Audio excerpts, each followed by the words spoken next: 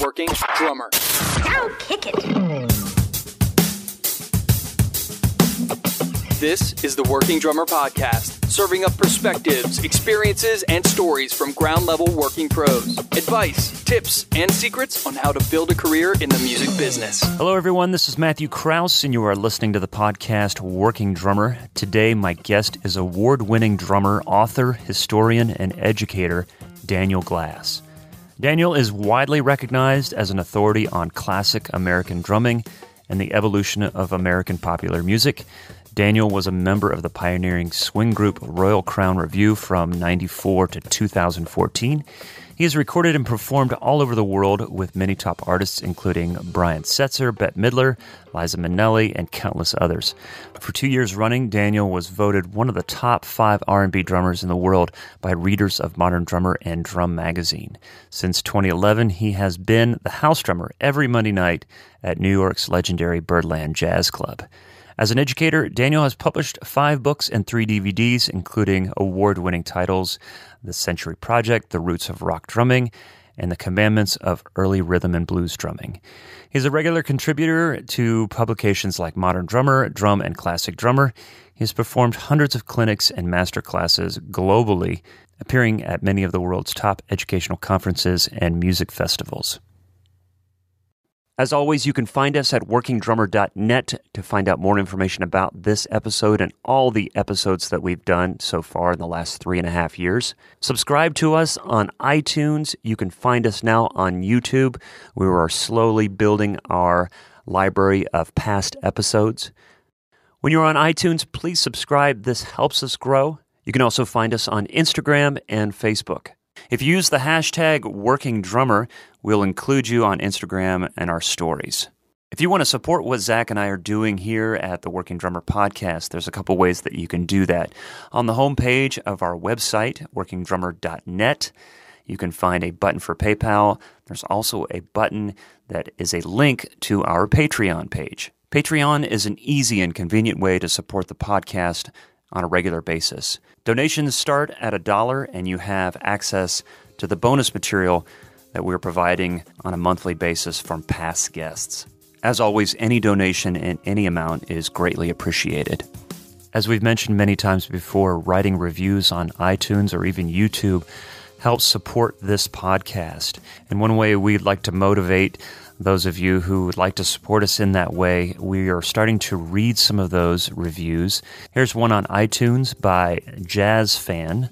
Zach and Matt are great hosts who ask insightful and thoughtful questions because they are full-time working drummers themselves. Both hosts seem to have different backgrounds, musical experiences, contacts, and live in different cities, which provides a nice variety of guests and topics. So it's very nice to say. I hope that you all feel that way. It is one of the nice things about having someone like Zach to share the host duties because he offers a nice, different perspective than mine. But thanks so much for that from Jazz Fan on iTunes. Please submit any comments on these platforms and be happy to do a shout out and mention you on this. So here you go, my conversation with Daniel Glass. I don't know if I told you I've been working with one of the Real Housewives of New York, which I know sounds bizarre, and it is slightly, but it's actually been a really fun gig. And we just played down in Atlanta, and it was great. It was cool. I was only there for a day, but I've always liked that city. It's a good city. Yeah. Yeah, I used to complain about the traffic having to go through Atlanta, but Nashville's no different now, so I really don't have any way to complain about the differences. Right. Well, one of the things I do like to start with is I like to kind of find out like what's on the agenda, like what's the current news going on. Can you tell us a little bit more about this gig? Like, what is the gig? I assume you're not one of the wives. Yeah. I assume. Yeah, it's been going for like a year. We're actually on a little bit of a break, but she doesn't take very many breaks, at least so far. Her name is the Countess Luann de Lesseps. Holy cow! Which sounds very fancy, but she's actually a gal that has been on the Real Housewives of New York since the show first started, which already is like 11 seasons ago. I don't know if that's 11 years ago. And she decided that she wanted to create a cabaret show here in New York where I live. There's a huge cabaret scene, a lot of amazing people involved with it. And it's sort of hard to explain. I guess it's like, it's a cabaret show, at least in the sense of New York, is more of an intimate show, which features a singer and usually a small combo of some kind. And, they're telling stories, singing songs. It's more of a personal kind of a thing. A lot of times cabaret shows have like a theme, the songs of Edie Gourmet, or talking about a certain part of their life or something they've done. So it's sort of a bit more theatrical than just like a concert. Yes. And the Monday night gig that I do at Birdland centers a lot around the people in the cabaret scene and also the Broadway world, because a lot of Broadway people do cabaret shows when they're not in a Broadway show. Gotcha. And it's a very New York kind of a thing. And the gig I do on Mondays, I'm working with like sort of the highest level people in this cabaret Broadway world, which is really nice. The musical director on the show is a guy named Billy Stritch, who was Liza Minnelli's musical director for 25 years. And when he's not doing the gig, then usually it's a guy named Ted Firth, who's Michael Feinstein's musical director. And wow. They work with a lot of really high level kind of people that maybe out in the regular world aren't that well known, but in this kind of cabaret Broadway world, these people are huge. So I do that gig at Birdland every Monday. I've been doing that every Monday for 9 years. It's an incredible experience. I've done a couple of my own podcast shows about it. Uh-huh. Basically, it's like an open mic night. The show is called Cast Party. And mm-hmm. the idea was it was started on Mondays because Mondays, at least used to be, was the typical night that Broadway shows were dark. So it actually began at Liza Minnelli's apartment. The show's been going for 18 years, and I'm the new guy. I've been doing it for 9, and it's a whole incredible tale how that gig came to pass. They didn't have a drummer, and I moved to New York. And about 6 months after I moved here, somebody invited me down to just sit in because it's like a sit-in night. So I brought my cymbals, threw them up, and basically I played one tune, and they were like, do you want to stay up?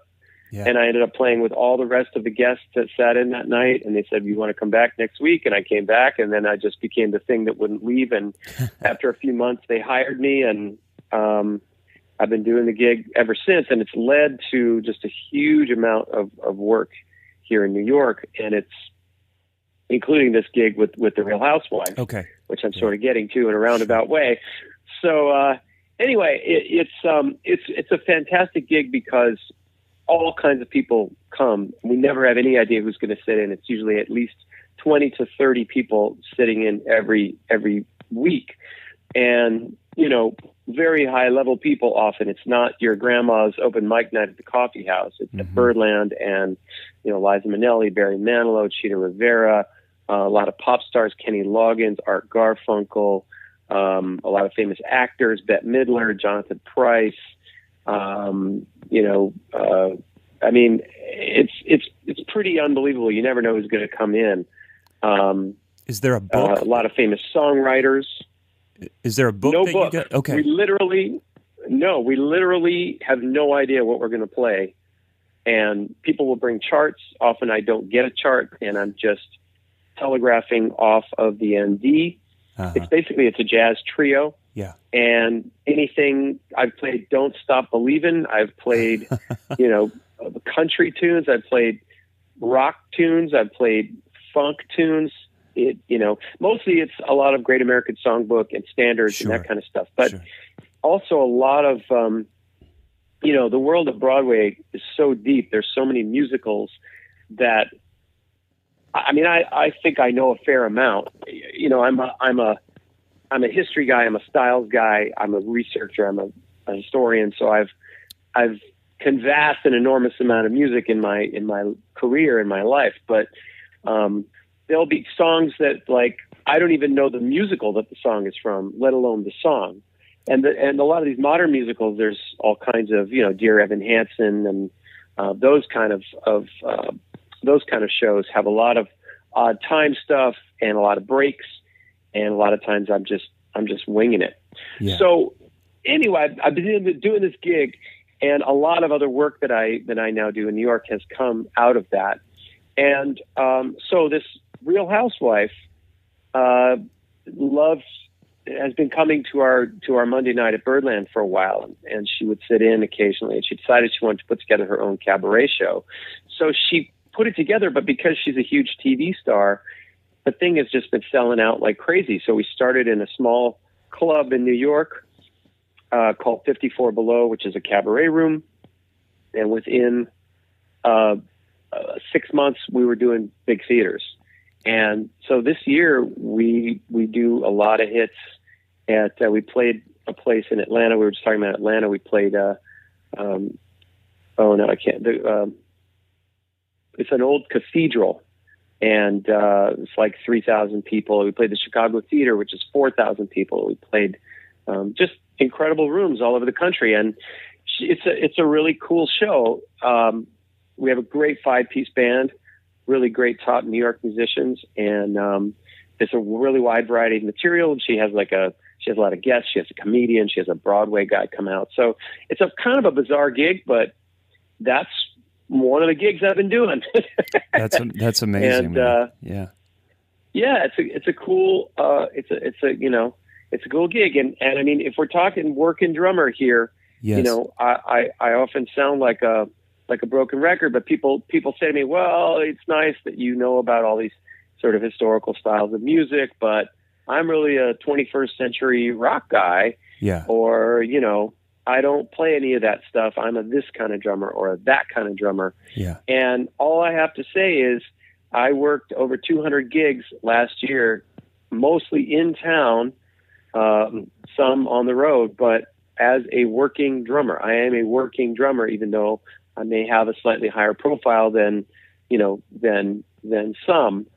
But, hey man, I'm a working drummer. And because I know somebody calls a 1950s Sinatra tune, I know exactly how to make that sound as authentic as possible within 10 seconds. If somebody calls a Louis Jordan kind of a jump blues thing, I know exactly what to do with that. If somebody calls a country thing, I know what to do with that. If somebody calls a Sarah Bareilles singer-songwriter thing, I know what to do with that. Yeah. You know what I mean? So, I'm not trying to say, oh, I'm so great. What I'm saying is there's a real reason why it will benefit drummers today to learn more about their history, their evolution, and to understand better, how these things fit into the big picture. That's what I'm always trying to share with people.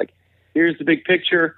And through my various books and DVDs, I sort of go into, go down various pathways with those different things. So I have a book, for example, about shuffles and about rhythm and blues styles, basically blues styles. And, the idea is that the more you know about your evolution, the more context you'll have and the more kind of work that you'll get.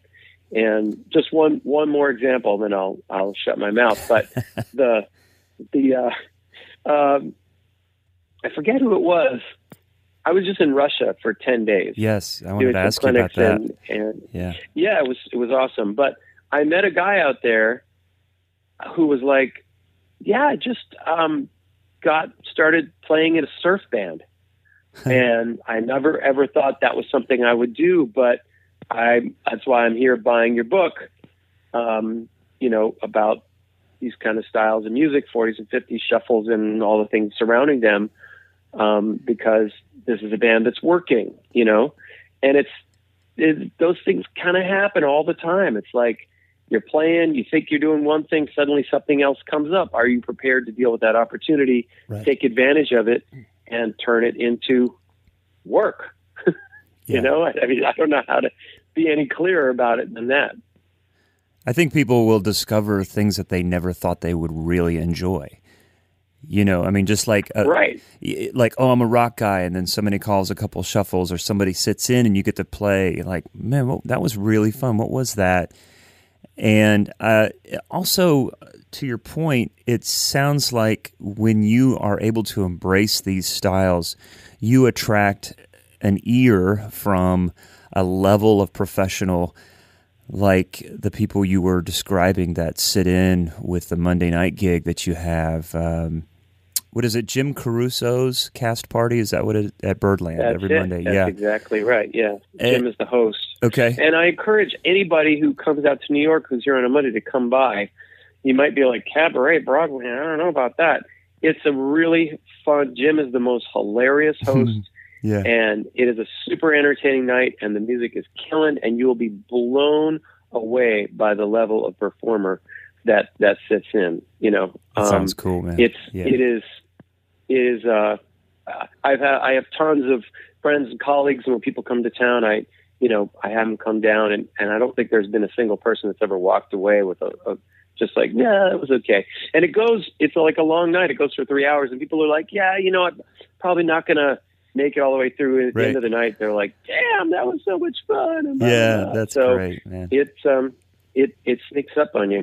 But it sounds like the work that's come from that has a lot to do with the fact that you have somebody that is hearing this, the care that you've taken to learn and understand these styles. And I think that people that are maybe steeped into a certain style of music, maybe it's their it's their field, they recognize that about you, and they're like, okay, this is the person I need to call, that is definitely going to take this gig seriously, whatever the gig is, leading on to that.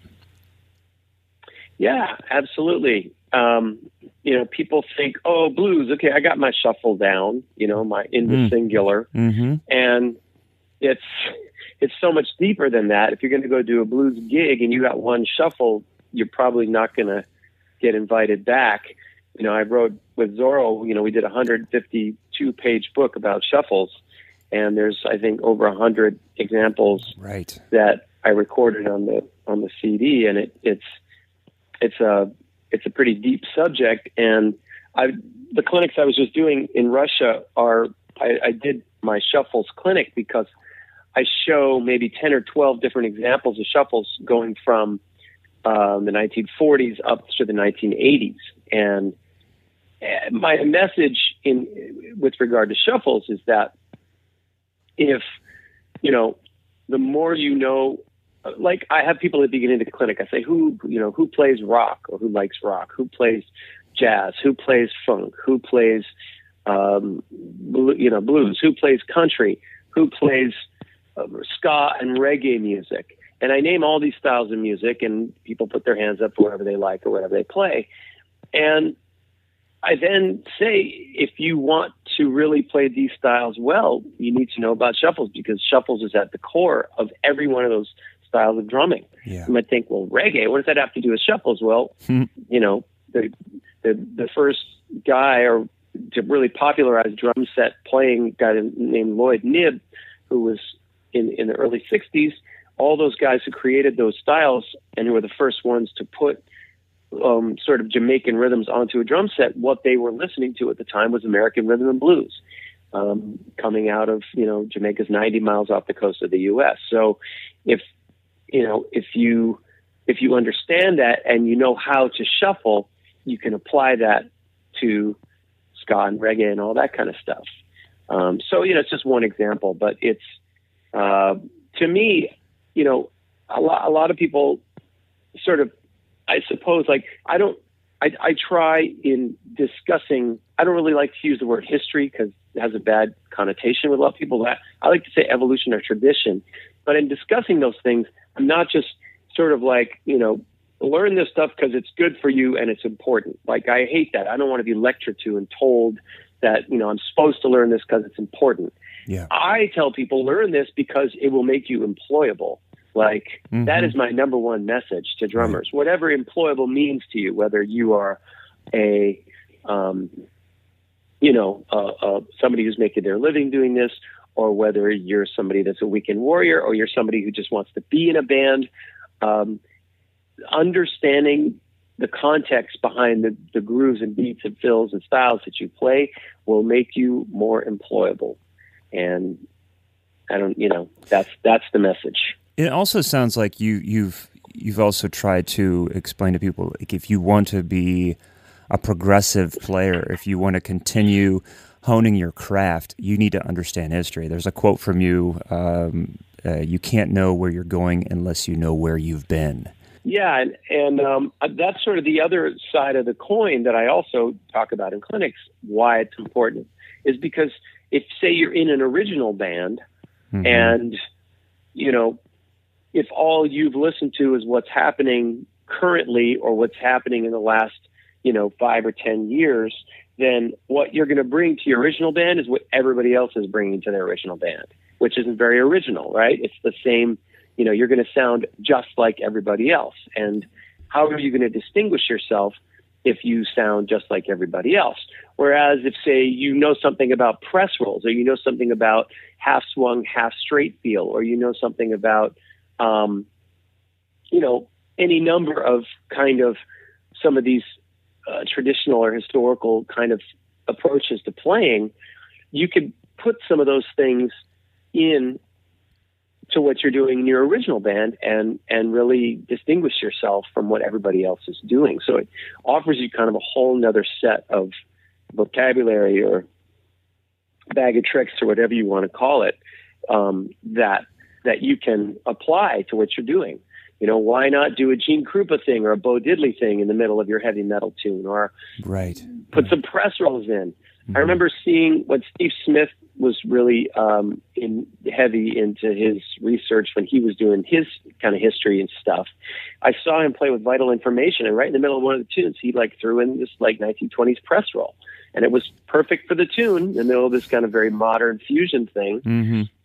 And that was really cool, and he doesn't need to do that. He's Steve Smith, but he's always searching for new and creative and inventive things to do, or, other ways to do it. So I firmly believe that, and I am living proof, that knowing about our evolution and our history and having these things at our disposal definitely will make us more employable. And just sort of leaving yourself open that, trust me, a lot of people might think, well, Daniel probably grew up listening to this music, and, he probably, played in bands with this style of music when he was young. I didn't know anything about the style of music. My first band was a Black Sabbath cover band when I was in 8th grade, and everybody else was in 9th grade. And I still wish I was in a Black Sabbath cover band sometimes. I love that stuff. And yeah, that was some of the funnest music I ever played. I play in a Led Zeppelin kind of a tribute thing. That's a bunch of buddies from college, and we get together. We're going to get together later this month in July, and I'm actually worried about it because the guitar player in that band, he's insane. He's so freaking good, and I'm like, and the bass player does all these Zeppelin videos on YouTube and stuff. Oh wow. So I'm like, here I am. I'm the only guy out of those three that's actually a professional musician. And I'm like, man, I better get my act together, But what I'm saying is, I didn't inherently grow up listening to this kind of music. I in the foreword to the book I did with Zorro, The Commandments of Early Rhythm and Blues Drumming, I talk about when I moved to LA in 1991, I, like just about everybody else at the time, wanted to be Vinnie Colaiuta, be like the hotshot, or Jeff Porcaro, like the hotshot studio guy. And that was my kind of my dream and my fantasy. And I never in a million years thought I would get involved in historical styles of music or in a swing band. I thought that was kind of dorky, and let alone become the guy in the industry that's now known for teaching people about that and Sure. obsessed with that. Yeah. It wasn't on my radar screen at all. And all I'm saying is the analogy I use is that Columbus set out to find a pathway to the East Indies, or, and instead he ran into America, and that's what he became about. He never, he ended up somewhere different than where he thought he was going to be. Right. And so, I say to people, leave yourself open, because like you just said, Matt, that you may find yourself in going in a very different direction than you thought or might lead you into some cool new places that might end up being your place, you know, right, or the right. place that really resonates with you. And I very quickly, you know, first I jumped in with Royal Crown Revue because it was a gig, and, you know, the band was doing well at the time, so it was steady work in LA, and I was excited about it. But then I got my, you know, ass handed to me on a platter, basically, because I didn't know really stylistically what the band was doing. And then I got serious about figuring it out, and then I just totally got obsessed about it, and I started interviewing all these different guys that, you know, the older guys that had created all the music that we were copying and being influenced by. And then it just, you know, then I realized, like, it was sort of twofold. It was like my interest I was becoming obsessed with all this stuff because this is what I was doing as a drummer with Royal Crown Revue. And I kind of, for me, knowing these guys and meeting the Earl Palmers and the Hal Blaines and the Louis Belsons and becoming friends, and Buddy Harman out in Nashville, and you know, these pioneers of the instrument, nobody was telling their story, and they were all getting older and they were starting to pass away. And so, you know, then it kind of became my mission. And but, you know, in a couple of weeks, I'm going to go play some Led Zeppelin music, too. So Right. nothing wrong with that. Well, was that kind of the impetus for wanting to dig into history? Was that the gig with Royal Crown Revue that kind of got you into that? Had you been interested in the evolution of our instrument before then? Well, I was into jazz and bebop, you know, which when you go to music school, usually that's what people are into. Right. It was challenging. But I was into it not from the perspective of, like, the historical importance of it. I just got into that music. But yeah, absolutely. Getting involved with Royal Crown, it was partially an interest, but it was also, you know, guys, like I said, you know, it's interesting because a lot of those styles, those earlier styles of music, you might say jazz, and jazz is such a vast word. What kind of jazz? What era of jazz? Yeah, exactly. You know, yeah. So I had studied a lot of bebop and big band, and I had a lot of, you know, what I thought was a lot of chops. And I'm throwing all these big band licks in, and they're going, that's not what this music is. Mm-hmm. And the more I began to listen to it, the more I realized that it was jazz or, you know, swing at a period where this was more pop music. It was groove music, and it wasn't about bebop independent stuff. It was about really finding a pocket, and it was about being dance music. It had elements of big band stuff, but it was sort of I like to say that a lot of music we played was bluesy, but it wasn't the blues. It felt like rock, but it wasn't rock. It was like jazz, but it wasn't jazz. It was something in the middle. And in any case, I, you know, the guys were not happy with what I was doing, and I wanted to keep the gig. So that was one thing. But then meeting the guys that actually created this music, and I've interviewed over 60 legendary drummers now, you know, many of whom, like I said, have passed away. I really began to see that, like, and this is another message I give to drummers today, is that we actually have a lot more in common with this music than you might think. When I think people hear an old record and it sounds a little different, and they hear they see an old clip and it looks different, and the clothing's different, the gear's different, and the sound is a little different, and maybe the song form is a little different. So they think, well, this is something that has no connection to me. But what we were able to do in Royal Crown Revue was, you know, I mean, we were all young guys. We'd all grown up listening to, you know, metal and punk rock and ska and rockabilly and all these other styles. So we sort of brought the young man's aggressive approach to the idea of a swing band. And people would come see us and they'd go, oh, I get it. Like, I totally get it. This music has all the kind of rebellion and, right, you know, fuck you that the styles that I like today have, and all the energy. And when I go see this band, like, I get punched in the gut in the same way I would as a rock show. And we did, every kind of concert under the sun. We opened for Kiss in 1996 at the Omaha Hockey Arena for 2 shows. And, we toured with the B-52s and the Pretenders for a summer, and we worked with Bette Midler, and we opened for James Brown. It was cool. So I guess as an educator, I learned a lot of lessons from that, and that's how I've kind of created my brand as an educator, is to try to say, let me help you. Let me try to show you some connections that you have today with this music, and to show you that it's actually a lot closer to what you do today than you might think. And therefore there's a lot you can learn from it, and there's a million different ways that I endeavor to help people make those connections. A lot of times somebody who's an expert in a certain style or a certain era or calls himself a historian, and I'm really probably not officially, I don't have a degree and I'm not in academic journals and things, but I mean, I've gone very, very deep into my particular area of interest. Yeah. But what I find on the negative side is that a lot of people who do that tend to be, their attitude is they look down their nose at those who don't know as much as them, and you could say the same thing about scenesters. Like, anybody if you get closer and closer to the heart of the scene. So, the scene I was involved with Royal Crown, of course, in the 90s, was the retro swing scene. There was that sort of dovetail with the retro rockabilly scene and the third wave ska scene and all that.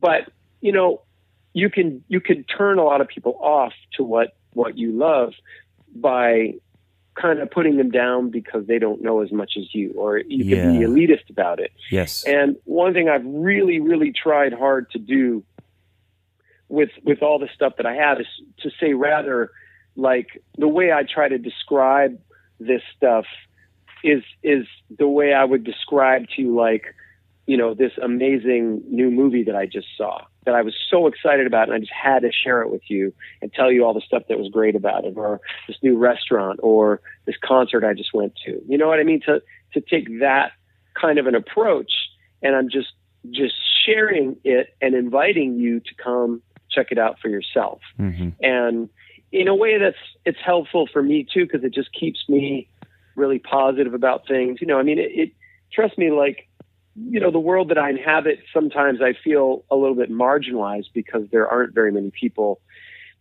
that are doing this. And so it's kind of my own lane, which is cool. But at the same time, I get frustrated because, I'm continually running up against this notion of, like, well, what's the point of me getting into the history and evolution, because it doesn't apply to me with what I do. Right. Mm. So I'm kind of constantly, whereas something like, say, funk, most drummers are like, yeah, I need to learn about funk because funk is, something that's out there. I got to learn about that. So, but at the same time, it, just by continuing to kind of take a very enthusiastic attitude and share with people about it, it helps to keep me positive and just keeps me not worrying about all that stuff and just kind of moving down the road, doing my thing, whatever that is. Well, can I ask you, in your travels, because I want to know more about your trip to Russia. It's really fascinating to me. Mm-hmm. But in your travels around the world, have you noticed attitudes different amongst different cultures or different countries that you go to? Well, I think that it's hard to know. I mean, the people that I end up, meeting and they're there for a reason. They've, I guess, my events. Yeah, they're interested enough that they show up. I bought a ticket so I could come here and criticize you. Yeah, I bought a ticket because I'm not interested. But no, but I mean, but I think people, when they do come, like, it was really wonderful, the experience I had in Russia. Yeah. I did a clinic in St. Petersburg and a clinic in Moscow. Both were pretty well attended.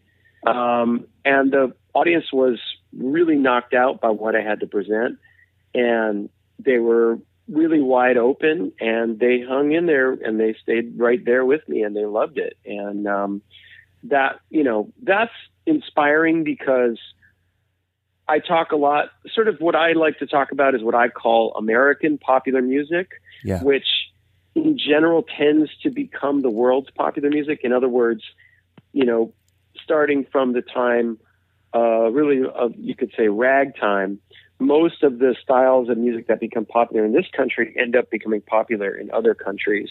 And often they become the dominant form of pop music. So if you think about like K-pop, it's very much like, an American boy band, but they have a Korean, flavor to it.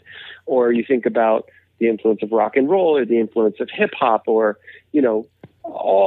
so for whatever reason, American music tends to have a big influence worldwide. We could go much deeper into that because I really believe it's all about the feel. And the feel is what I refer to as the American pulse, which is kind of this thing that's evolved in our country of sort of African-American and European-American, sort of, I would say like an African-American interpretation of European-American musical rules and constructs. Mm-hmm.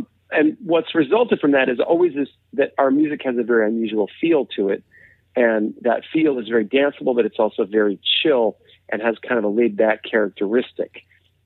And I know that maybe sounds a little bit simplistic, but in what I teach my private students and what I talk about philosophically speaking, I try to get to the heart of that idea, because what is it about that beat, that American pulse, that makes it so appealing, whether it's in the guise of 1920s early jazz or 1930s big band swing or 1940s bebop or 1950s early rock or, et cetera, all the way up to today. It just keeps repeating.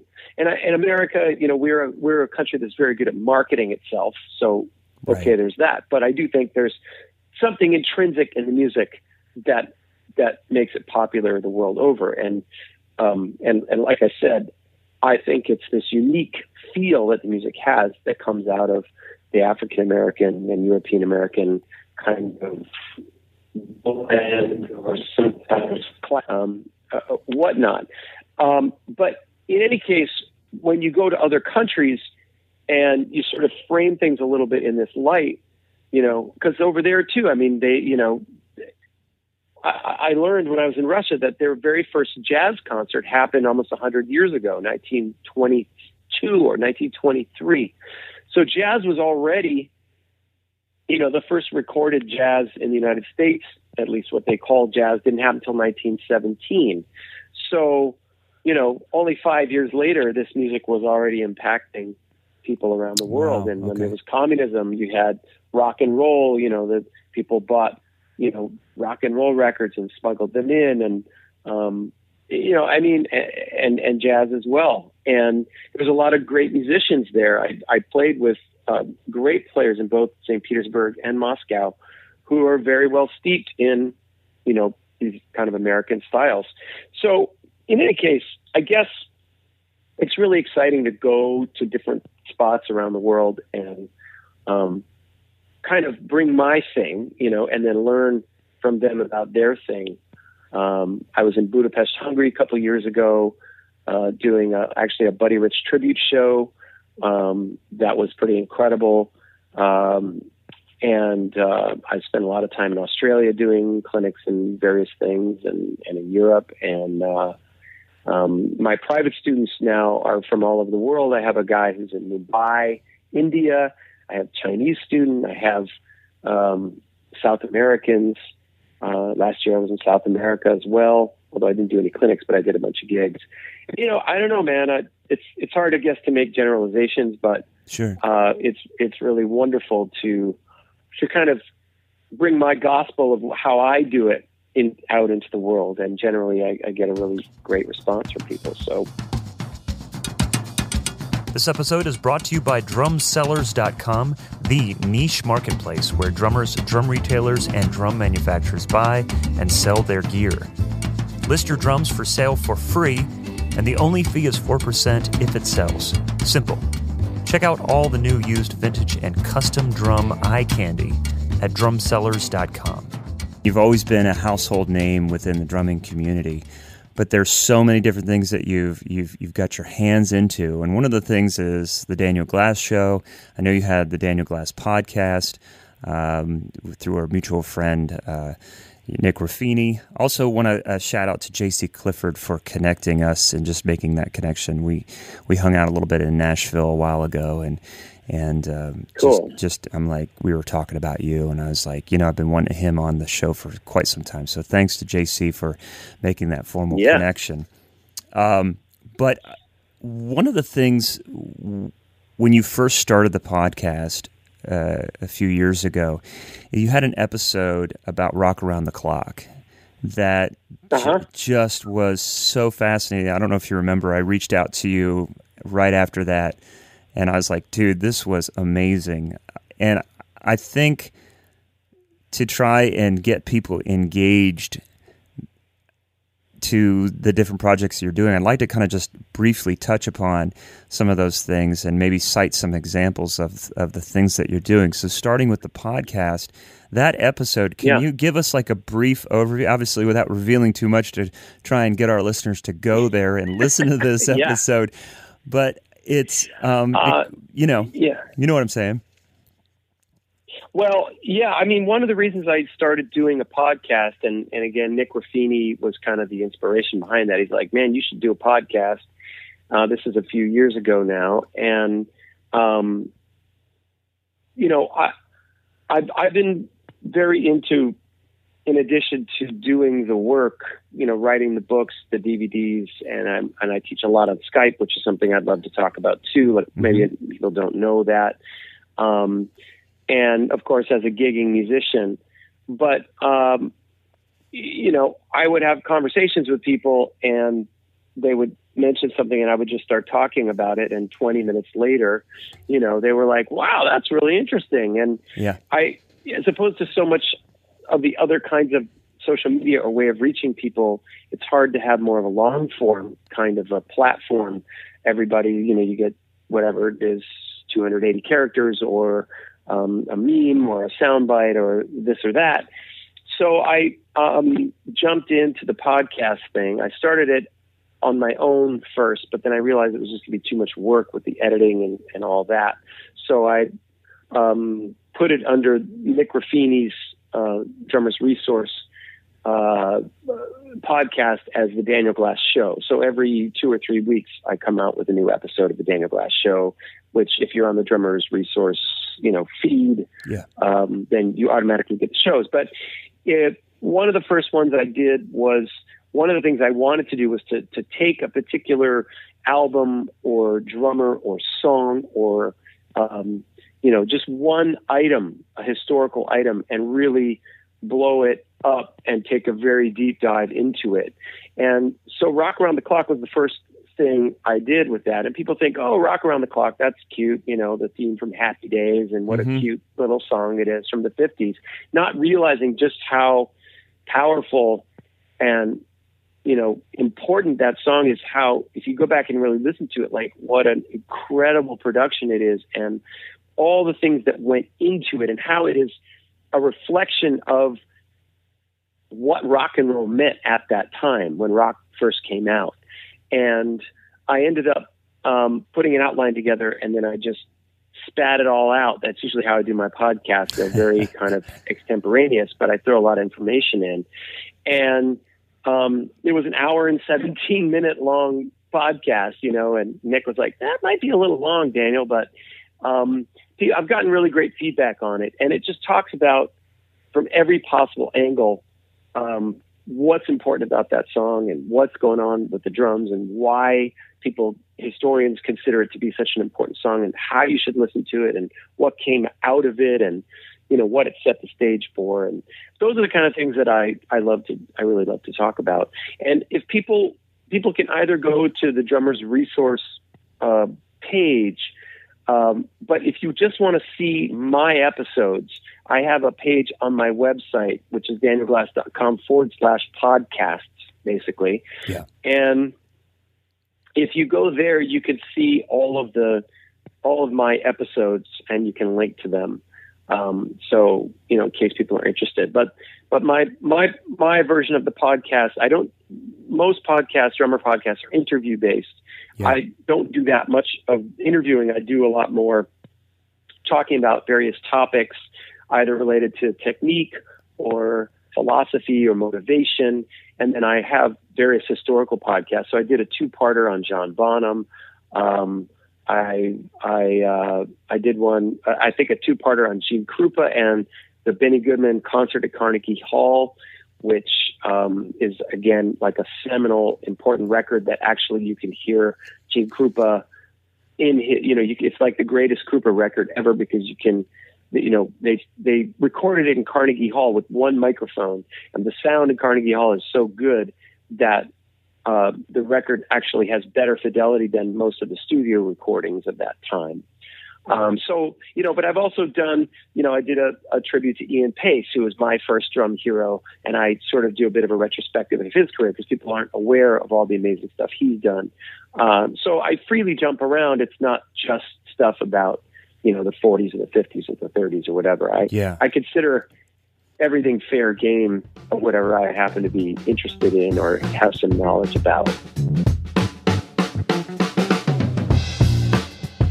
I mean, I should probably actually do a podcast about drum contests because, we know, of course, about the Guitar Center contest, but there's a whole history of them.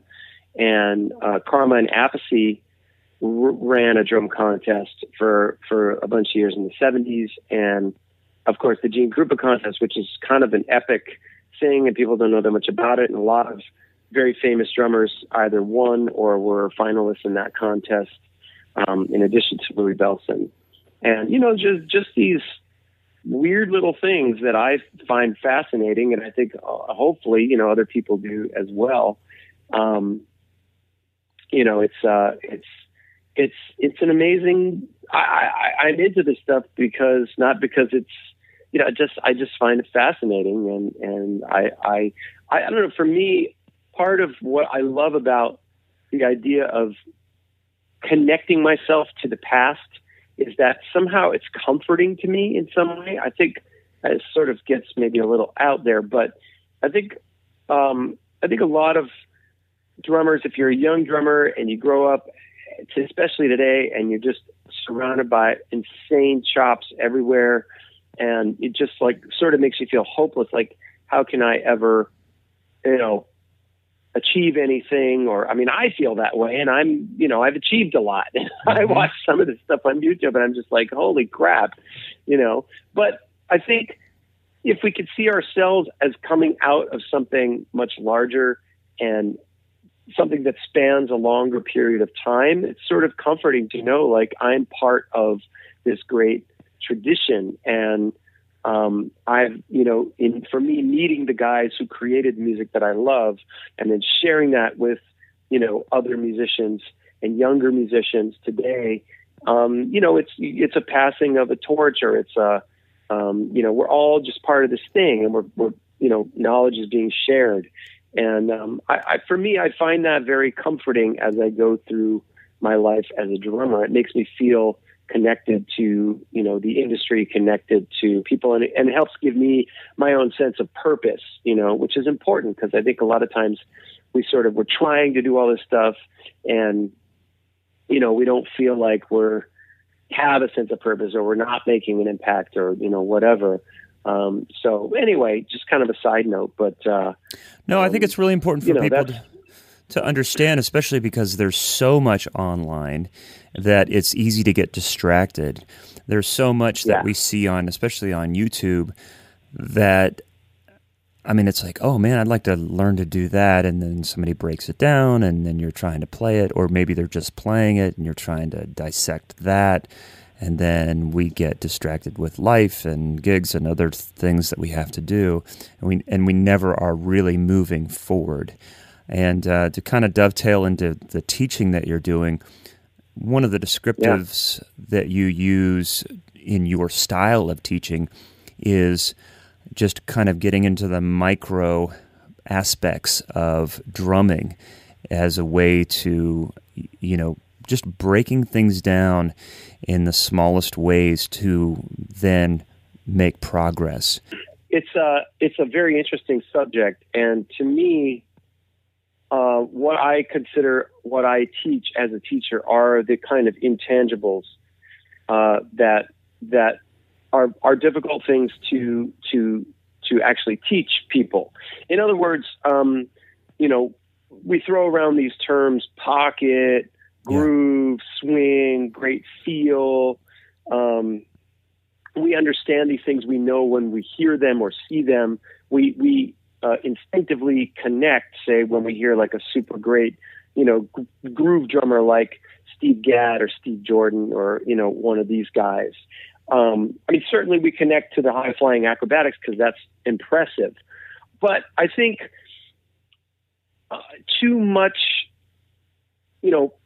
it's sort of like we learn something basic. We all go into that first drum lesson, let's say when we began, do that with eighth notes on the hi-hat. And it's relatively easy to learn. So people learn it and they think, okay, I got that. So now let me add more combinations, more variations. Let me work on fills. Let me try to play it fast. And we end up spending our time trying to fill up the space rather than taking a minute to actually look at what it was that we were doing when we learned the basic thing.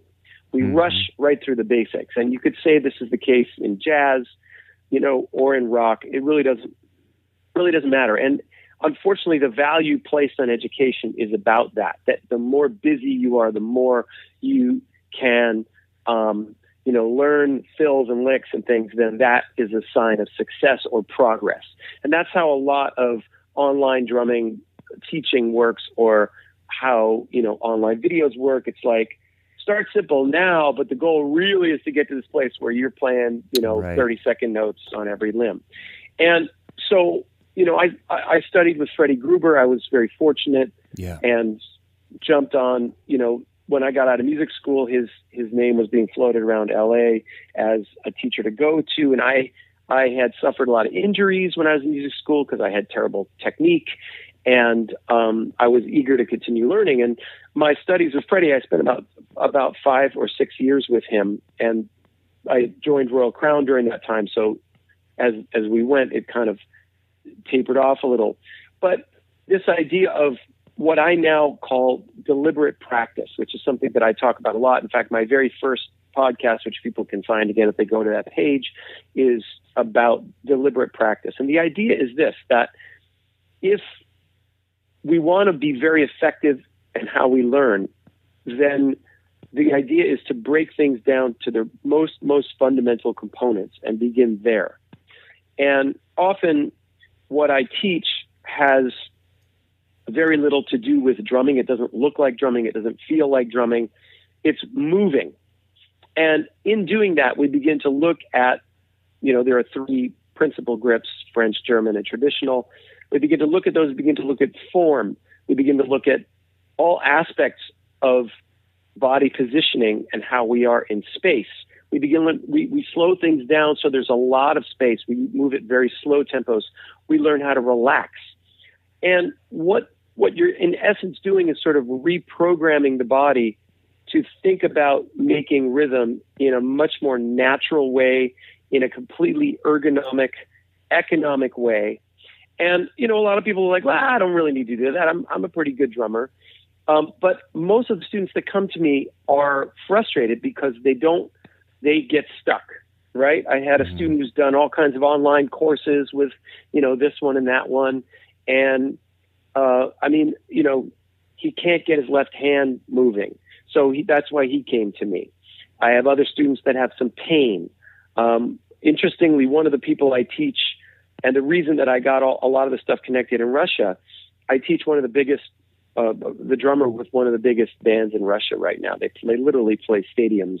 They're not that well known here in the U.S., but in Europe and in Russia, they play, to enormous crowds. Wow. And he's not a jazz guy. He's a rock guy. And when he first took a lesson with me, he was here in New York, and a buddy, a mutual friend who's another Russian guy here who's also a student of mine, brought him and said, you got to take a lesson with Daniel. And he was very skeptical. And he was skeptical the whole way. But now, he's just super ecstatic about this. And to me, these are the kinds of things that we could get into much more deeper, again, philosophical conversations about this. But this sort of slowing down, stripping away, doing less, and beginning to allow things to happen instead of forcing things to happen, right? Like as drummers, we tend to look at, the way a drummer moves. It looks like we're, gripping the stick very hard and hitting very hard and making these big motions and using tons of force, right? And in drum education, the words force and strength and, building muscle, all of these things are words that we hear really commonly. But in actuality, the best drummers in the world move very economically and they're very relaxed. Yeah. And it doesn't really matter what style it is. That's how you become the best, one of the best. You rise to the top of the heap, as it were, is because you're moving with efficiency and clarity and consistency. And, one of my big phrases I use with my students is consistency plus clarity equals articulation. Wow. And when you listen to a drummer like Steve Gadd, Steve Gadd will play that exact same beat that we all learned at our first drum lesson, but yet why is he getting hired by Paul Simon and James Taylor and Chaka Khan and Chick Corea, and we're not? What is the difference, And so you could say it's the same thing like a Ferrari and, a Ford, the 1990 Ford Fiesta and a 2019 Ferrari. They both do the same job. They take us down the road, get us from A to B. They both have the same parts. So why is one valued at, $500,000 and the other valued at $3,500? And, the difference is in the details and the awareness and the clarity with what goes into that. So it's a long, the students that I work with, it's a really amazing experience. And it's sort of like, I went through something similar with Frey, but with my historical studies, I'm also throwing in context, and I'm also doing motivation with the students and helping them define their career goals and trying to make them more employable. And what at first it might seem frustrating. I'm just doing these little movements. How is this going to make me a better drummer? How am I going to get better gigs? I came to you, Daniel, to get better gigs. But the idea is that if we can begin to speak with greater articulation, with a clearer voice, even doing very simple things, first of all, it's kind of going to raise the bar as far as what we expect of ourselves. And it's going to be like, no, I'm not really learning something until I learn it at this level. Mm-hmm. Secondly, it has a myriad effect. So what's great about what I teach is I don't teach styles. I don't teach fills. I don't teach limb independence. Once you get down the road, we talk about it, but all of that stuff you can find in a free YouTube video, and it isn't necessarily going to help you to get to where you're going. What I teach is extremely fundamental ways of moving. And you could say that, another analogy I like to use is the triangle offense. And I read a really wonderful article about the triangle offense. And for those who don't know, the triangle offense was a guy named Tex Winter in the 1960s, who was a college basketball coach, wrote this book about a very fundamentals-based strategy called the triangle offense. And everybody thought he was nuts, and he was kind of a second-tier college coach for many years until a guy named Phil Jackson took over coaching the Chicago Bulls in the 90s. Now, the Bulls were a very good team. They had Michael Jordan, Scottie Pippen, Dennis Rodman, all those guys. But they always got booted after the first round of the playoffs. So they bring in Phil Jackson, and Phil Jackson hires Tex Winter as one of his assistant coaches and begins to implement this triangle offense. And what does he do? He has the guys on the team doing like very basic fundamentals. And here you have like Michael Jordan, these guys, and they're going, dude, we did this when we were 5 years old. Like, why are we doing this? Yeah. But they went through it, and they went through it, and they went through it. And then lo and behold, they became the legendary Chicago Bulls. Yeah. Right? Yeah. And he goes to LA and does the same thing. I was living in LA at the time, and I remember the Lakers were losing in the first round of the playoffs. They had Shaq and Kobe, but why couldn't they put it over the top?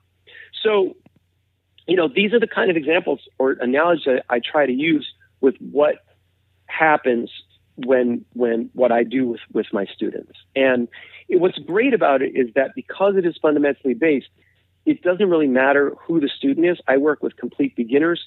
I work with people that have been playing for 30, 40 years, young. I have teenage students. I have, students in their 60s. The idea is we're re-examining, and once you can begin to clarify your grips, clarify how you're moving from surface to surface, clarify that your job is not to slam downward, but actually to set up the drumstick and then allow physics, gravity, a perfect force, limbs, which are actually heavy, allow dropping to happen, letting things fall, allowing things to drop. That's where the magic starts to happen. That's where the pocket starts to show up, because we're not trying to control everything. We're allowing things to happen. So that's a very sort of brief, I guess you could say, synopsis of what happens when I teach. But what's amazing is that if you get some of this stuff under your belt, all of a sudden it doesn't matter what you play. All of a sudden it starts to speak clearly. And I have this one exercise I do, and this will be my last point, I promise. But one exercise that I call the throw up exercise. And if you remember earlier in the interview, I was talking about something called the American Pulse, which has this sort of contradictory feeling to it, meaning that it has forward momentum. It compels us to move or to walk or to dance. But at the same time, it's cool and it's laid back. And that's really how I define the influence of American music, is that the European aspect is the forward momentum, but we're not just marching. It has a groove, it has a pocket, it has that thing, and that's the African American interpretation of that march beat or whatever. Mm-hmm. And so this exercise I teach, which is called the throw up exercise, which is a silly name, but it gets people's attention. The idea is that we throw the stick, and at the same time, as soon as we do, we allow it to come up and to create a beautiful flow of notes, whether those are quarter notes, which would be your jazz ride pattern at the heart of that, or eighth notes, which would be your hi-hat work if you're playing rock and roll music. It doesn't matter what style it is, because this American Pulse has flowed through generation after generation of musicians, all evolving one from the next. So, the idea is, once we can begin to understand how this pulse moves and how some of these things work within the music, then all of a sudden what we have already been doing is suddenly clearer and more articulate, suddenly has more depth to it, has more pocket to it. So, and I've had students, many of my students, after one lesson, come back and talk about this throw up exercise, and they practice just that on a pad, quarter notes along with music, really thinking about these elements of throw and up. And they say, my band at practice said, "What the hell happened to you? You sound like 50 times better, and I'm not even doing anything except this exercise." So that's the idea. We don't have to relearn everything. By retooling our brain along with our body in these ways that seem very outside the box, we can completely change what we do behind the drum set, what we've always been doing. And it can happen without us even realizing it. It's a very organic change. It's not like you try to take these exercises and use them in what you're doing. Practice and play the way you play. But the more you practice this material that I give you, all of a sudden things just start happening, without you having to consciously make that change.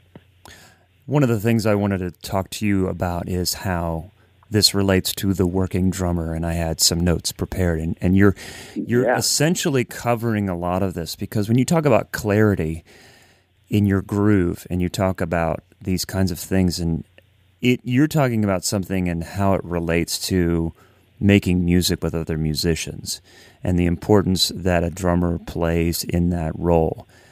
And when we're talking about that, we're talking about work. We're talking about getting work, getting gigs, and the value that you have, that then you have to the people that will call you and call you again. Exactly. The singer, the guitar player.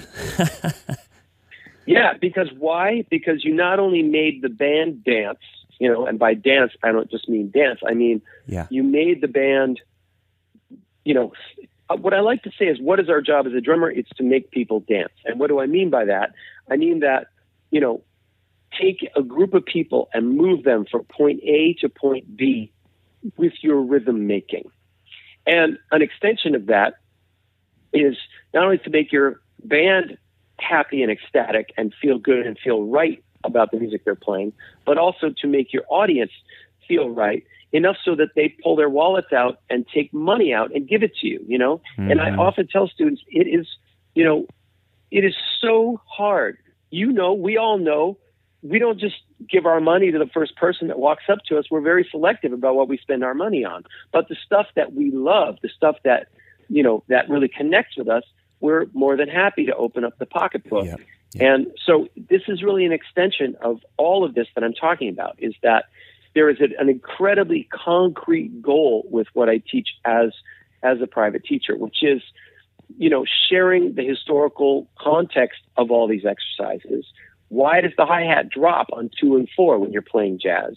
How do you connect it with the ride cymbal? What is the point of that? There is a point, because there's a reason why guys play it the way they do, or drummers do, mm-hmm. and have for generations. And if you don't understand that, then it's going to be like pin the tail on the donkey, which again is how most people learn jazz. They just hope that they get 2 and 4 to kind of fall in the right spot against a jazz ride pattern that they don't even know why they're doing that, or that's really based in 4 quarter notes, that they're,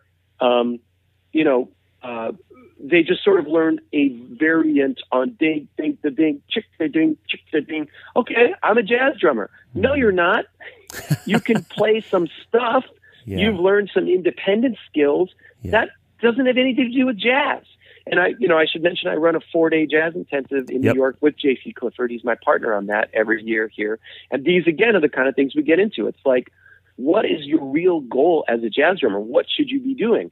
And we go through 4 days, and every day I present.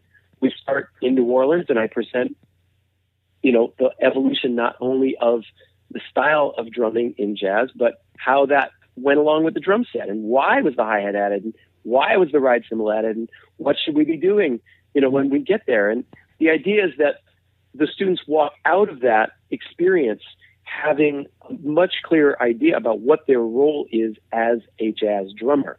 But it's the same thing I did with the guy in Russia. He's not interested in jazz. He doesn't play music that swings. He doesn't play shuffles.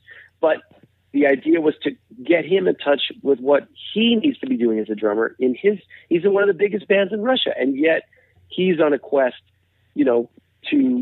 to be able to do his gig better, more pain-free, and all these kind of things. So it's some kind of big picture thinking in a way. And my goal is 1,000% to make my students employable. Like, I really could care less about chops and licks and fills. Obviously, they're important and we need to have them, but they mean relatively little. If you think about rock and roll, or pop music, and today that means country music and hip hop music, and 99% of it is 1 and 3 on the bass drum and 2 and 4 on the snare. Yeah. And whether you have a swung subdivision and whatever else you pile on top of that, if that isn't there, it isn't there from the first beat of the first bar to the last beat of the last bar, you are not doing your job, and you are not going to be employable. So, interestingly, when you said that you can only get this from a one-on-one teacher, I've been spending probably 2 years now developing a series of online courses that I'm still a ways away from getting them out, but this is exactly what they're going to be talking about. We're going to get deep into the nuts and bolts of these various subjects, and I'm excited about it. I'm a little freaked out about it because there's so much great online education out there already competing, for people's dollars. But I really think that there are not enough, if any, people having this particular conversation, which to me is as fundamental as it gets with as far as what are we doing here when we sit down behind a drum set? What are we actually doing? What is our job? What is our purpose? And we cannot sort of take this too lightly. And I think the problem is drummers' goals are more about just piling on stuff rather than answering these very fundamental questions. And to me, the answer to those questions is employability, if you can answer them right. And that's what working drummers want, you know? That's what we want. Of course, there's a lot more involved, which I'm sure your podcast talks about being a sideman and, you know, dealing with other musicians and showing up on time. And of course, all those things. Yeah. But at the core of it, I mean, what you want, and I swear to God, I tell this to people too, when, you know, I worked over 200 gigs last year in New York and for the last 2 or 3 years now. And the comments that I get when I play with people is not, dude, your chops are sick, because I'm in New York City and there are people who can chop me into pieces with their chops because I don't, you know, I have a good number of chops, but honestly, that's not what I work on when I work on myself as a drummer. The comments that I get are, dude, that felt so good. Yeah. I love playing with you because it feels so good. Yeah. That's the comment I get over and over and over again, whether, you know, I play straight eighth gigs. I play swung eighth gigs. You know, even though I'm known primarily as a jazz or swing guy or whatever, but that's the comment I'm looking for, because that means you're going to be at the top of my list when I need a drummer next time around. Exactly. Because that's what people are looking for. They want it to feel great, and they want it to feel great for their audience. And they, you know, I mean, how many times, and this again is my last comment, but how many times do we have that experience where we, you know, I mean, I use Steve Gadd all the time, but anytime Steve Gadd comes on, it's like, if I'm just hanging out with somebody or whatever, I'm just like, excuse me, hold on, just hold that thought. Yeah. And I just, boom, put my focus on what he's doing. Yeah. He's a soft-spoken guy. He doesn't say much. He doesn't yell. He doesn't scream. He's not outrageous. His playing screams volumes, and it grabs us by the scruff of our shirt and does not let go. And that's what our drumming has to do. Yeah. You know? Yeah. All the rest of it is secondary. So anyway, I'm as passionate about this, and I've been teaching on Skype now for probably 10 years, and I'm really working hard to figure out a way, and I've pretty much come upon it, where the support that I'm going to offer in these courses, you're going to feel like you're at a private lesson with me, and you're going to get an incredible amount of very thorough feedback in a variety of different situations or different settings or circumstances when you jump in with these courses. So I'm still putting it all together. It's a pretty complicated beast, but I'm excited about it, and crossing my fingers that people will dig it. So I wanted to ask you just briefly about the hi-hat, because I know we know the stories about, you know, the low boy, a sock cymbal, the different things, and how. So the name hi-hat, you know, you're thinking low boy, hi-hat, but I was told once, right, and see if you can correct me if I'm wrong here, that hi-hat was like almost like slang for people with money. And of course, we're talking early 20th century. Yes. People, and there was a lot of disparity between income and people that wore top hats, were they referred to him as that guy's a hi-hat. And so if you could afford this new piece of gear, it was referred to as the hi-hat. Is that close, or? Well, I don't know. I would agree with you that I have heard that particular definition of where the term came from, that something was hi-hat meant that it was highbrow or top drawer. I'm not sure if it necessarily meant that it necessarily had a negative connotation to it. Gotcha. And I don't know if then to extrapolate from that and say, well, it meant that the hi-hat was an expensive piece of gear. I think, and again, I'm speculating because the stories swirling around names of particularly hi-hat there's lots of different stories. And I've never really heard a definitive one. I've heard lots of answers, which theoretically could all make sense. But I think certainly the idea that I don't necessarily know if the lowboy was called a lowboy first, and then the term hi-hat was representative of like, oh, this is the next step. Yeah. But I also think it could be just a play on words, like, oh, there was a term called hi-hat that was out there. Somebody just threw it on there. So this kind of fit nicely. Yeah. I'm not sure what they referred to all of these symbols, like, and a good way to learn about these things is to go look at the old catalogs.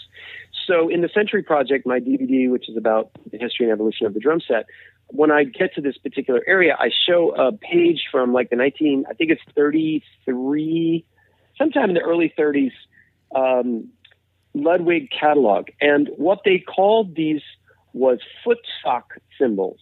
And footsock is a derivation of handsock, which came before footsock. And by sock, that's a question people have asked, but I think like sock, like hit it, like sock someone in the eye or whatever. Wow, okay. But they had the sort of, there was a choke and release technique that was very popular in the 1920s, where you would have a suspended cymbal, usually a small cymbal, like maybe 10 or 12 inches, and you would, and you would sort of, before you had a hi-hat or a ride cymbal, you would play this choke cymbal as an alternative to playing press rolls on your snare drum, or on a woodblock or cowbell. Yeah.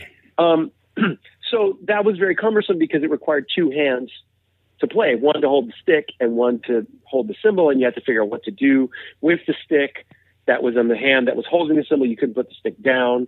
So there was a whole system that developed and a way to play the choke cymbal, which is very sophisticated.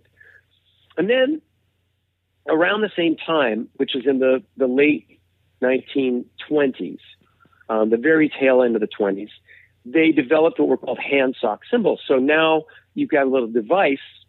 They had the type called a Bach. Billy Gladstone, the famous educator and drummer and drum builder at Radio City Music Hall, he created something called the Gladstone handsock cymbals, which is like, it looked like a scissors type of a handle, and they had two small cymbals. Yeah. And so you didn't have to reach for your splash cymbal now to do the choke and release. You could just pick up your handsock. You still have to use two hands. So out of this, then around the same time, they began to say, well, why don't we take a handsock, but use it with the foot, or, what would become the hi-hat foot, because that foot wasn't doing anything at that point. You only had the bass drum pedal. So that little ingenious device was an imitation of the bass drum pedal, except with two cymbals. And then in a very short period of time, they raised it up, and we have, the beginnings of what we now call the hi-hat. But there's so many interesting things about all that. This 1932 or 1933 Ludwig catalog literally shows all three on one page. So the first, they had what was called a snowshoe cymbal, which literally looked like, it was a very primitive kind of a hi-hat, where you literally you had a leather strap around the foot, and it was just, like two pieces of wood that had a bit of a spring, and you would lift the foot up with the one cymbal on it and then just let it clop down on the other. So it wasn't a spring type of device that, it just had a hinge on it, I should say. Gotcha. It wasn't a spring-operated device like a bass drum pedal. But then the lowboy looked very similar to the bass drum pedal. And then you had the hi-hat. And the first hi-hats, by the way, if you listen to some of the first recordings on hi-hat, it wasn't always necessarily seen as a timekeeper. It was also used as more of a sound effect device, which is what the choke and release and all the handsocks were used. Gotcha. They were not, they were used as sound effects as well as timekeepers.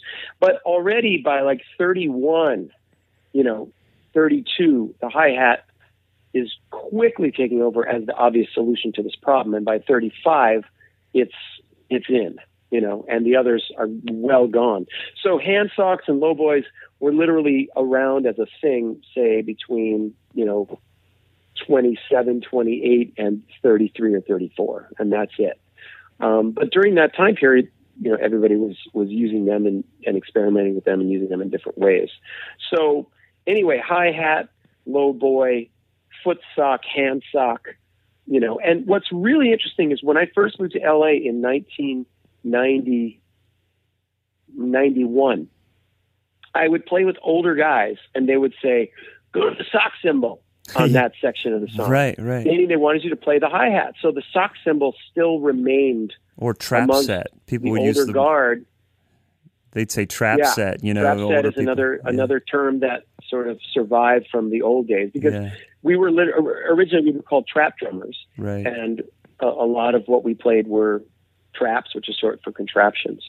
So anyway, I mean, it's just very interesting. And the other thing that I would say about all that is that we think that things happen overnight. The first recording with a hi-hat was 1930.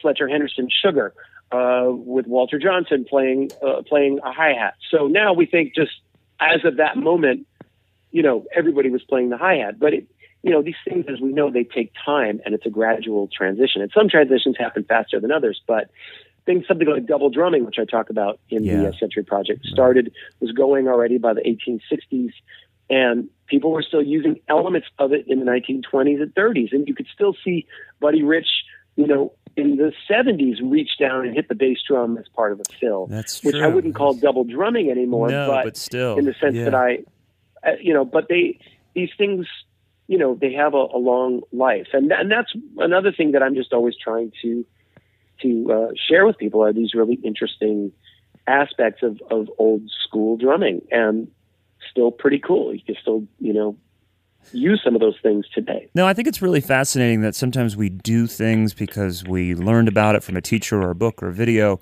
like playing some sort of second line thing, or, we're hitting the splash cymbal on beat 4, but then to go back and find out, well, to play on beat 1 at this particular time, this juncture of American history of popular music, it was rude to play on the downbeat. So crash cymbals or emphasizing the 1 wasn't as important until around the 1940s? Is that what you're saying? Well, I mean, 1 has always been an important beat. Actually, did a whole podcast about beat 1. Mm-hmm. But if we're thinking about like playing a fill and then crashing on beat 1 at the end of that didn't start till the late 50s. And talk about Earl Palmer was one of the first guys to do what we call crashing a crash cymbal in the way that we use a crash cymbal today. So that wasn't happening until the mid and late 50s. So if you want to play older styles of music and you're whacking a big old crash cymbal on 1, you ain't going to be employable. It's like, or you might be to a point, but there are people that understand that. Another great example is if you listen to Johnny B. Good, and I was just talking with a guitar player about this on a gig I did a couple of days ago, who came up to me and said, your feel is so great, and like you're so, you understand what shuffle to use in which circumstance, and that kind of comment that I love to get.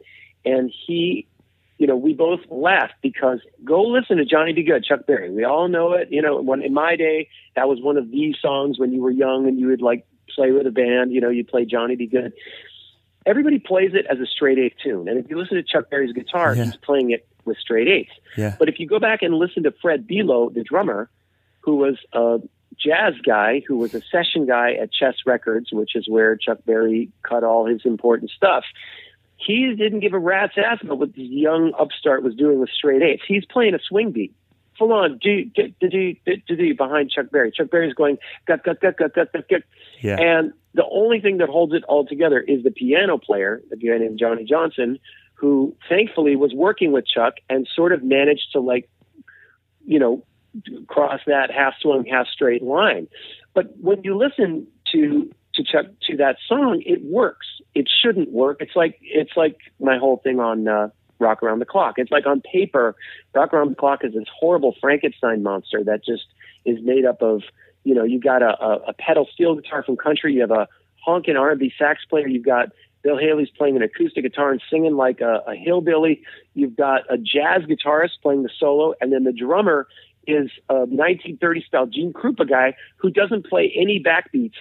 What drives that song is the bass player who's playing like a blues rockabilly slap style. Yeah. So all the things I just said together are going on in that one song, and you think like, this is a disaster, and none of it is what we would consider to be rock and roll today.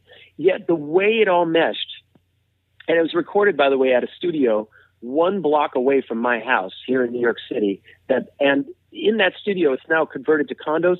Carmine Appice lives in that freaking apartment, and there's so many great stories. Go to the podcast. Yeah, that reminds me, because I had a chance to talk to Carmine earlier this year, and we talked about you and how you ran into him, and he's like, wow. "Oh yeah," he goes, yes.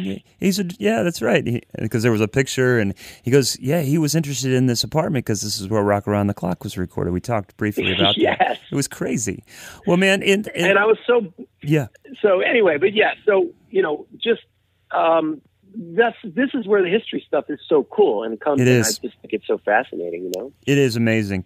And I mean, you say, the drum set is well equipped to tell the story of America and the evolution of American popular music. But really, I mean, I think a lot of us are fascinated with history in general. I mean, there's a reason why there's a whole channel dedicated to history. But, I mean, when you look at the evolution of the drum set, I mean, you're tapping into the evolution, into technology, how immigration affected the evolution of the drum set in America, the end of the Civil War, the influence of the African American community into what we do. And so it's really great stuff, man. It was, again, like I said before, it was just so fun to dig into this, to this stuff. And I mean, you do such a great job in presenting this and making it really, and your excitement and comes across, your interest comes across for sure, which is cool. Yeah.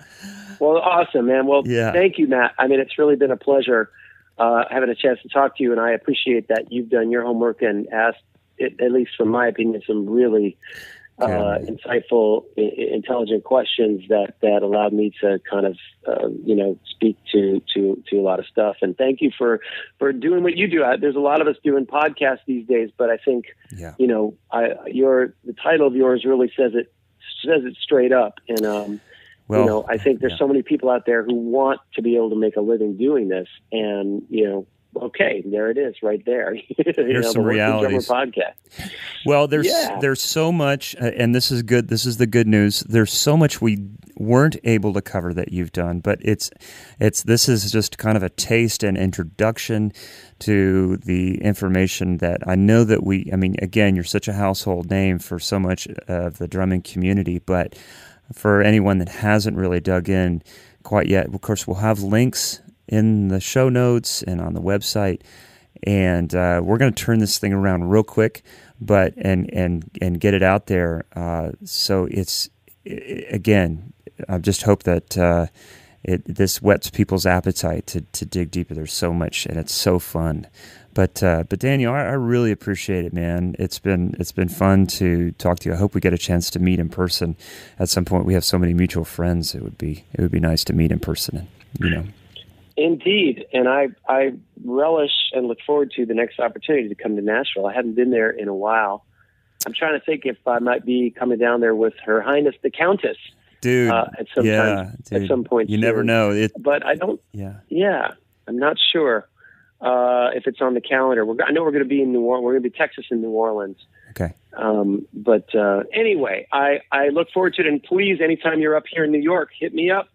Yeah, that'd be great. It's a fun town. I always invite people to come give me a buzz when they're in town, and have the New York experience, because I'm just loving being here. It's obviously not an easy place to be. It's expensive and crazy and crowded, but there really is no place like New York, in my opinion. And I'm happy that I've had the opportunity to spend some of my life here, and it's been great. So. Anyway, thank you, brother. Hey, thank you, my friend. We'll be in touch soon, but have a great rest of your week. Very good. Thank you. Thanks, man. Bye-bye. Bye. So there you have it, my conversation with Daniel Glass. It was really a lot of fun preparing for this interview. If you go to danielglass.com, you'll see how his website is laid out. And if you want to explore the podcasts that he has, the different episodes, and if you want to see examples of the videos that he has available on DVD or other downloadable media, samples and reviews of his books, there's just so much to dig into. and he makes it just accessible and available to everyone. It's great. Stay tuned next week for Zach Albetta's interview. We are super excited about our growth at patreon.com/workingdrummer. We've had some new people sign up, and Zach and I are working in incentivizing you to go there and help support the podcast through Patreon by providing some bonus content through lessons and advice and all different forms, video, PDFs from former guests. We've got a handful of things up there so far. So at least once a month, hopefully maybe a little bit more, we'll be able to bring you more of those things. But we thank all of you who've participated so far in Patreon. We also have a link to our PayPal account. If you just feel like a one-time donation is more your speed, we're happy to do that. That helps keep the lights on and keeps us focused on bringing you a new episode every week. So thanks again for participating, supporting us, and I hope to see you around. Bye-bye.